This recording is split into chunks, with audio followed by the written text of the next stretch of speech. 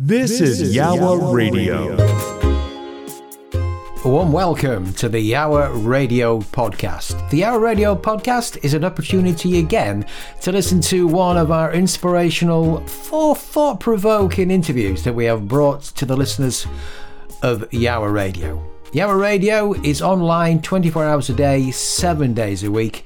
We are your well-being and happiness radio station, bringing the feel-good feeling to every single day of the week. Check us out at yawaradio.co.uk. Now sit back and enjoy this podcast from the Yawa Radio team.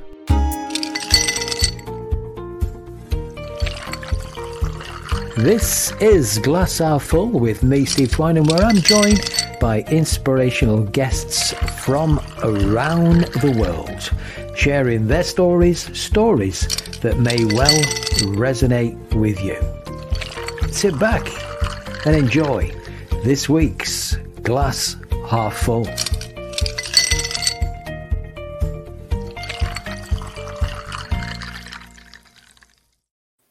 Well, a warm welcome to this week's Glass Half Full, and it's a pleasure to be joined on the line by Ian Wootton. Ian, how are you? I'm very well, Steve. Thank you for having me. Good, thank you for joining me. Now, Ian, you are a consultant, clinical and forensic psychologist. I am indeed, yes. You are my first one of those on Glass Half Full. Thank you for joining me. And today, Ian, we're going to be talking about over-control. Okay.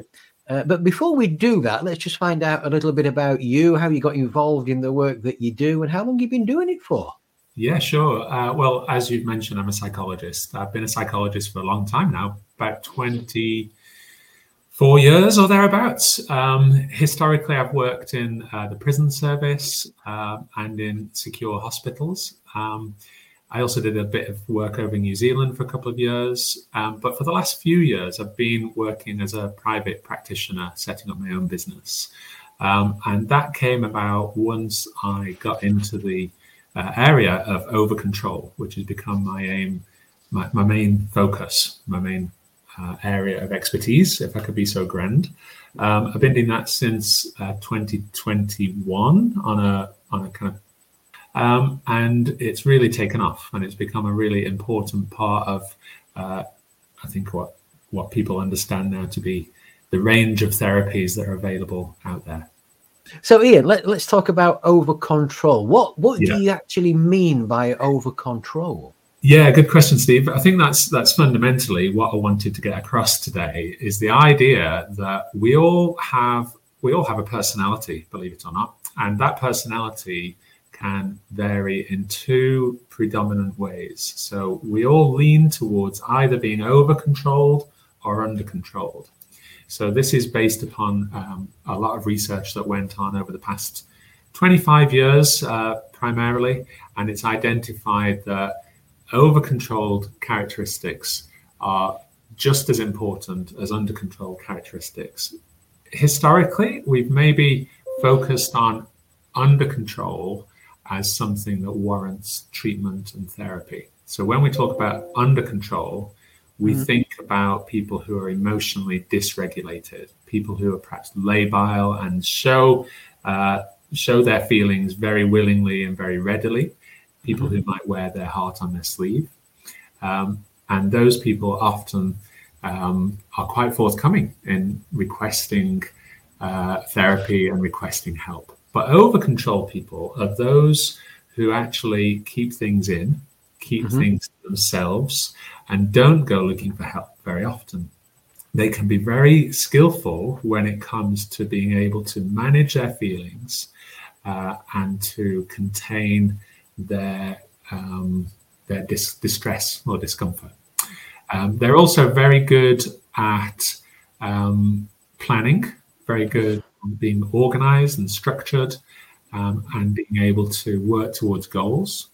And there are lots of positives associated with over-control. But what the problem is that they also have deficits. So there are four primary deficits associated with over-control. The first one is that over-control people are often quite unwilling or unable to take on board new information and new ideas that doesn't fit with the way that they think and the way that they see the world. And this means that they can struggle with feedback and criticism. This means that they can struggle to be flexible in the way that they go about their business, and they struggle to adapt to changing environmental circumstances. So they're the first two characteristics or deficits of overcontrol. Third one is all about emotional awareness and expression. So overcontrol people might not be particularly in touch with their emotions, but perhaps more importantly, they don't show them. They don't reveal their vulnerabilities or their feelings to other people, leaving other people a bit confused about where they stand with them. And that has a knock-on effect. And that can lead to the fourth deficit, which is related to their relationships. So they may struggle to form intimate relationships that, in terms of emotional intimacy, and therefore it can leave them feeling quite socially disconnected or isolated. Wow, it's fascinating. Ian, you just said, you got me thinking there as well then. So how does that link to, say, autism? Yeah, good question. So autism is a condition that is an example of an overcontrolled disorder. Okay. Now, obviously, people may be diagnosed with autistic spectrum disorder, but a lot of people may show what we could consider to be autistic traits. So those traits may show up and they may influence the way that a person responds to the world and sees the world and deals with problems and situations that they find themselves in. But absolutely, autism is right up there. If you think of over control and under control on a scale, then autism would be perhaps a very good example of over control. I was just going to ask you that as well, because it's like many things. Like there's a continuum of this, isn't there? Yeah. On where somebody. I'm just trying to work out where I might be. Yeah. You know, and where's that? So there's. I think I'm right in saying. I think what you're saying there, in a way, there's not particularly right or wrong. It's the understanding on where you are on that continuum. That's a really good point. So it's not that over control is better or worse than under control. It's just different. So there are lots of positives to over control, as I mentioned before. For example, the ability to solve problems, deal with situations, achieve goals. And over control people are often very successful because they can delay gratification in order to work towards their goals and their aims, and can become very successful people professionally. However, they don't know how to relax, how to have a good time, how to make relationships. So under control people may be functioning in a more effective way in those areas. So more likely to have fun, more likely to be popular, to enjoy social situations, to be able to let their hair down, but less likely to achieve their professional goals and those things that I was mentioning before. And you got me thinking again, Ian, right? You got my mind racing now. Where does delusion fit into this? Can you be deluded on the real far end of over control? And if you don't take feedback, you think you're always right. And yeah, well, I wouldn't use the term deluded because I guess that has clinical connotations associated with other disorders. But I would talk about arrogance as a characteristic that can show up in people who are highly over-controlled. So the problem with over-control, if we are very rigid and very overconfident in our beliefs, if you like, is that it can push people away. It can leave other people perceiving you to be someone they don't want to talk to because, well, do you know what? They never listen to me anyway. Why would I go and talk to that person? Not only that, but their social signals, which is essentially anything that we give off to another person, might be quite off-putting. They might not be warm or friendly. They may not come across as approachable. So if we go back to that first deficit of over-control, which is in relation to openness and receptivity to new information. Certainly, an over-control person might come across as dismissive and arrogant because they think they know best.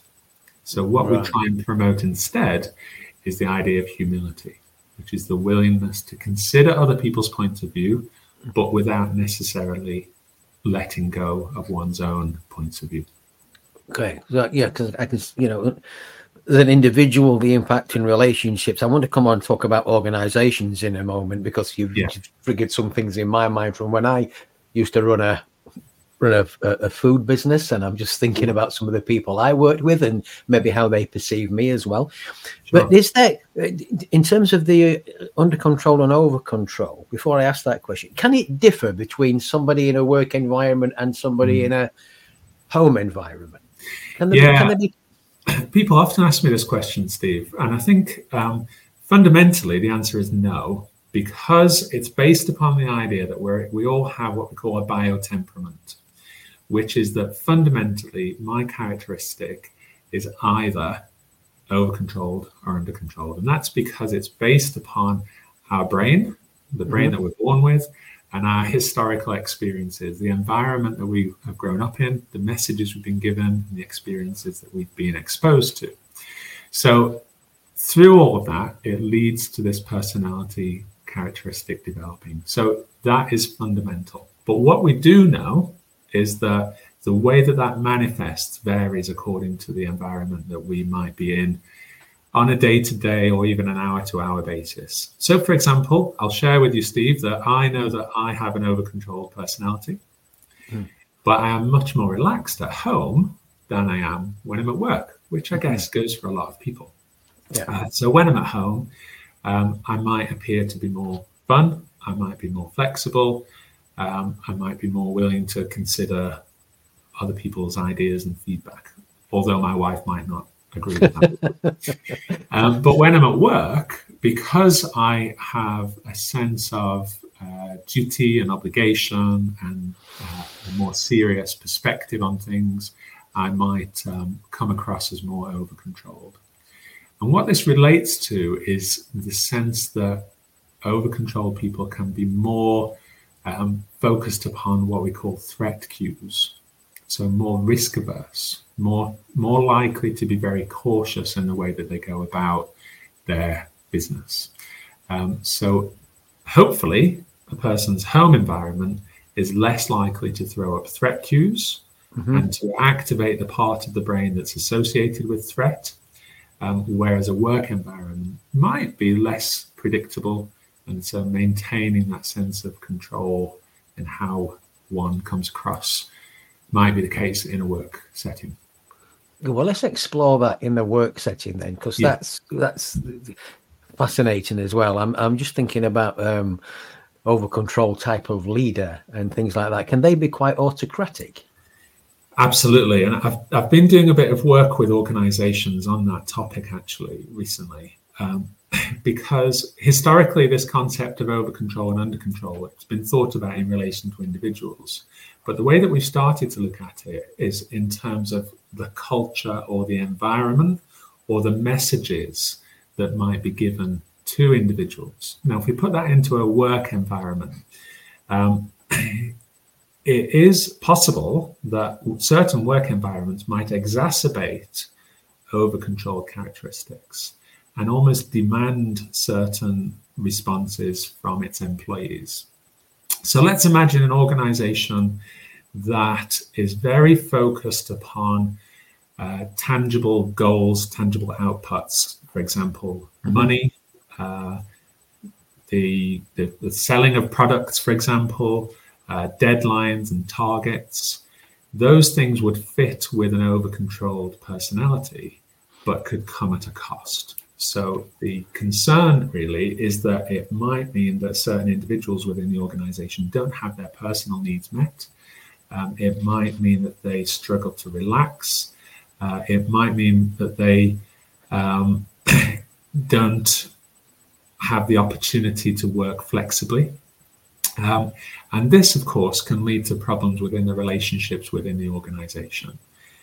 So the organization might lead to a sort of hierarchical split, so that managers are demanding of employees and saying, this is what you will do and how you will do it. Employees therefore might not feel valued or understood or cared for. Now this, of course, has a knock-on effect. And what we are concerned about is that this might feed into not only high sickness rates, but burnout rates. It might increase the turnover of staff as well. And actually, there's also evidence to suggest that this does not increase productivity. Mm-hmm. So there's been quite a bit of research in that area in recent years that actually suggests that by providing a supportive environment, and even sometimes by reducing one's working hours, it can lead to increased productivity within a team. Interesting, Ian, because it's a few weeks ago now. I saw a post on LinkedIn, and it was very much talking about target-driven return on investment in business and all that kind of thing. And yeah, I used to run a £10 million food business. My little comment underneath it was, have you ever considered asking how happy your team are? Yeah. Because if your team is happy, if it's always being, inverted commas, beaten up, task-driven, orientated, and they could be leaving workplace, again, not feeling part of it, anxious, fearful, maybe. So what about just asking how happy your team are? Because that could help actually boost everything, morale and everything. So if absolutely. So well, sorry, go on. I could just give an example on that if you like. So there was a piece of research recently, this year it was published, that researched 1,800 call center workers who work for BT. And they found that mere happiness led to employees working faster, making more calls per hour, and also achieving 13% higher sales than their unhappy colleagues. So just directly on that point about happiness there, very specific question was asked to those call center workers that illustrated so many benefits from just that sense of happiness. Absolutely fascinating. I was going to come back to this company. I've got a picture in my head of a boardroom, right? Of a boardroom. How important is it within that environment to have a blend of under controllers and over controllers? Because if they're all like-minded, that could be a bit of an issue, could it? I think that there are benefits to both. I think you're right. As I was saying earlier, that there are pros and cons for both over control and under control, and I would certainly encourage and advocate the idea that you get a good blend there as well. I suppose that my overarching point is the culture of the organization is something that is more important than that blend of characters, if you like. And I would argue that is on the basis that employing people in an organization that has that reputation that you were describing before, Steve, is going to be really difficult. So it's certainly not going to appeal to your under-controlled person, somebody who thrives on flexibility and knows how to relax and has their own way of doing things. An over-control person might be relatively comfortable, but actually still facing those consequences we talked about before. Right, and you got me thinking again. You got my brain gracing here, Ian. Right? Yeah. I'm just thinking again.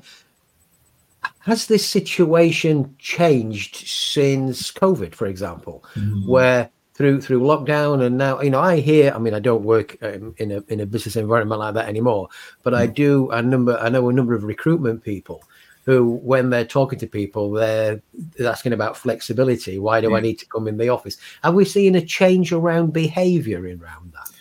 Yeah, I think there has been some change. I think that COVID obviously had a big impact on how a number of people work. And I think that, and this is anecdotal, Steve, so my perception is that COVID led to a big swing towards increased flexibility. So, for example, working from home, using digital means of communicating, etc. and flexibility became very prominent within businesses and organizations. But I think it's swinging back the other way somewhat. And I think that it is about trying to find that balance between being too rigid, but also being too flexible, arguably. And I don't know if there is a perfect balance. In fact, it probably is about the individual, making sure that the individual's needs are met and their personality is being considered at the same time.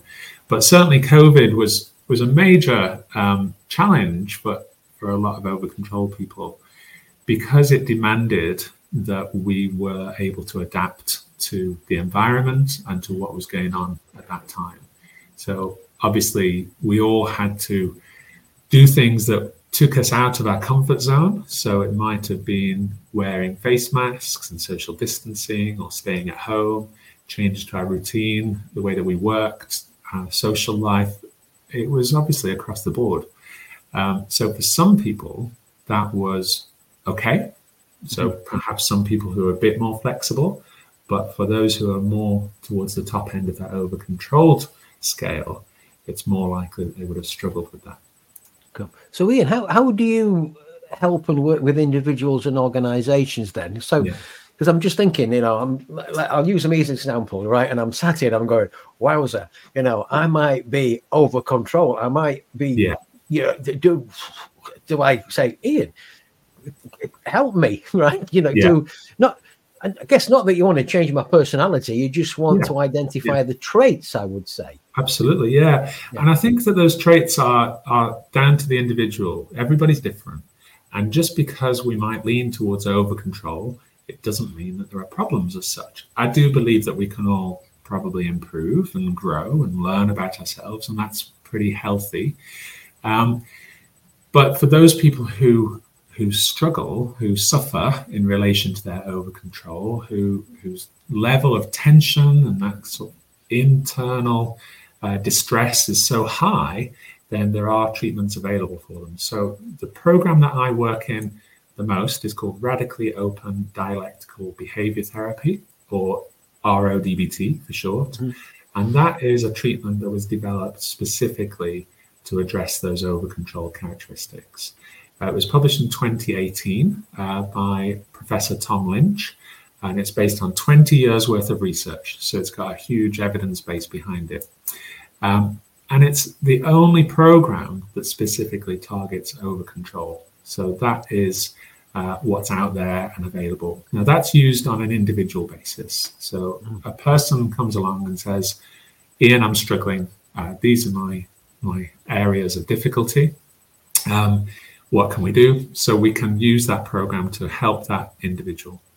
But what I've started to do with organizations is to look at their culture and to think about whether or not they convey those over-controlled messages that we've just been talking about.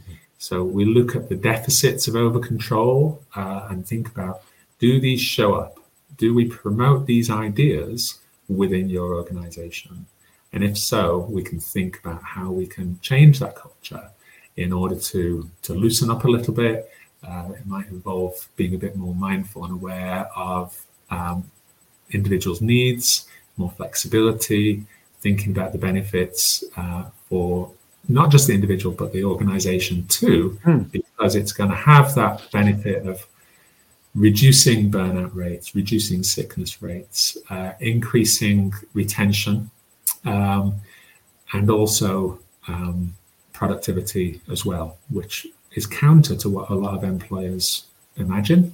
They don't recognize that actually happiness, flexibility increases productivity as well.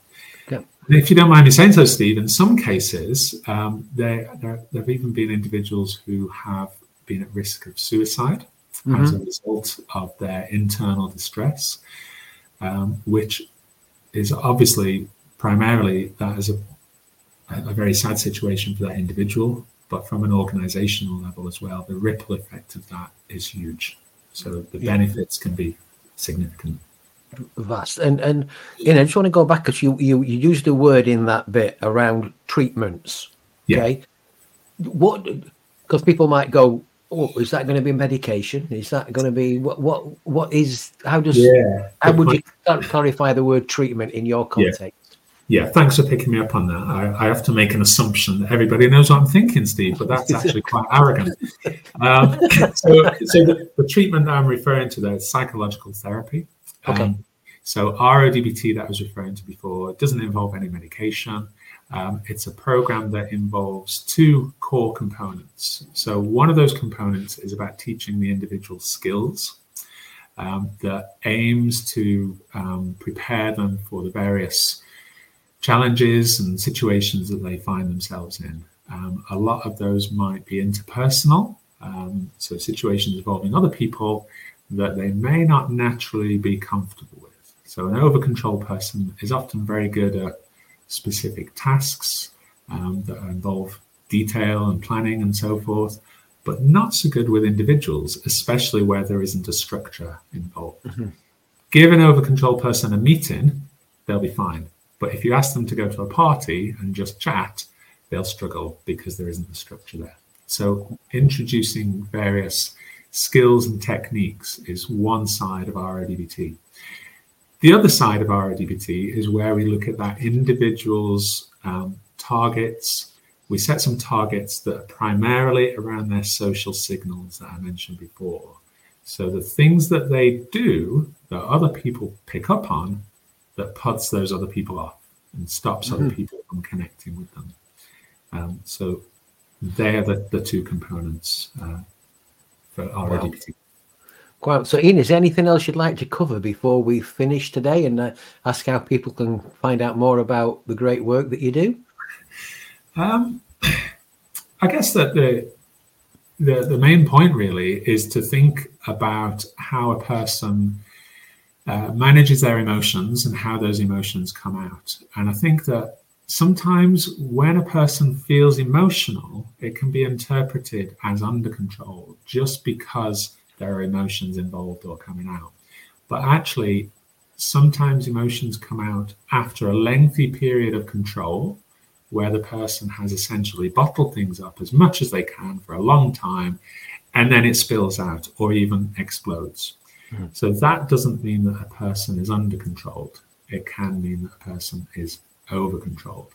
So that's one thing I'd like to kind of highlight. And perhaps the other is just for anybody who's listening that is involved in a work environment, is to just think about what you signal, what your social signals or your organization's culture promotes. Does it promote over control in terms of working hard, getting jobs done, being rigid, or does it promote the well-being of your staff team? So I would argue that the latter is going to be beneficial for everybody, including the organization and the organization's goals. Wonderful. Well, Ian, how can people get in touch with you if they would like to explore further? Yeah, sure. So I am the director of Flexible Mind Psychology, and I'm also co-founder of RODBT Clinics UK. So there are websites for both of those organizations. If you want to contact me directly, then my email address is ian.wooten@flexiblemindpsychology.co.uk. Wonderful. Ian, a big thank you for sharing that. I think that's really valuable information. I'm just going to bounce off the walls now and try and work out which one I am. Only joking.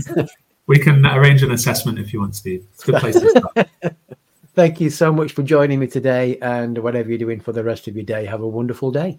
Thank you. Cheers. Nice to speak with you, Steve. Thank you. This is Yawa Radio. A big thank you for taking the time out to listen to this podcast from the team at Yawa Radio. Remember to check us out live online 24 hours a day, 7 days a week at yawaradio.co.uk. And if you'd like to join us as a guest on Yawa Radio or as a guest on the Yawa Radio podcast, we would love to hear from you. Simply email studio@yawaradio.co.uk. Once again, a big thank you for taking the time out to listen. This is the Yawa Radio podcast. Copyright applies.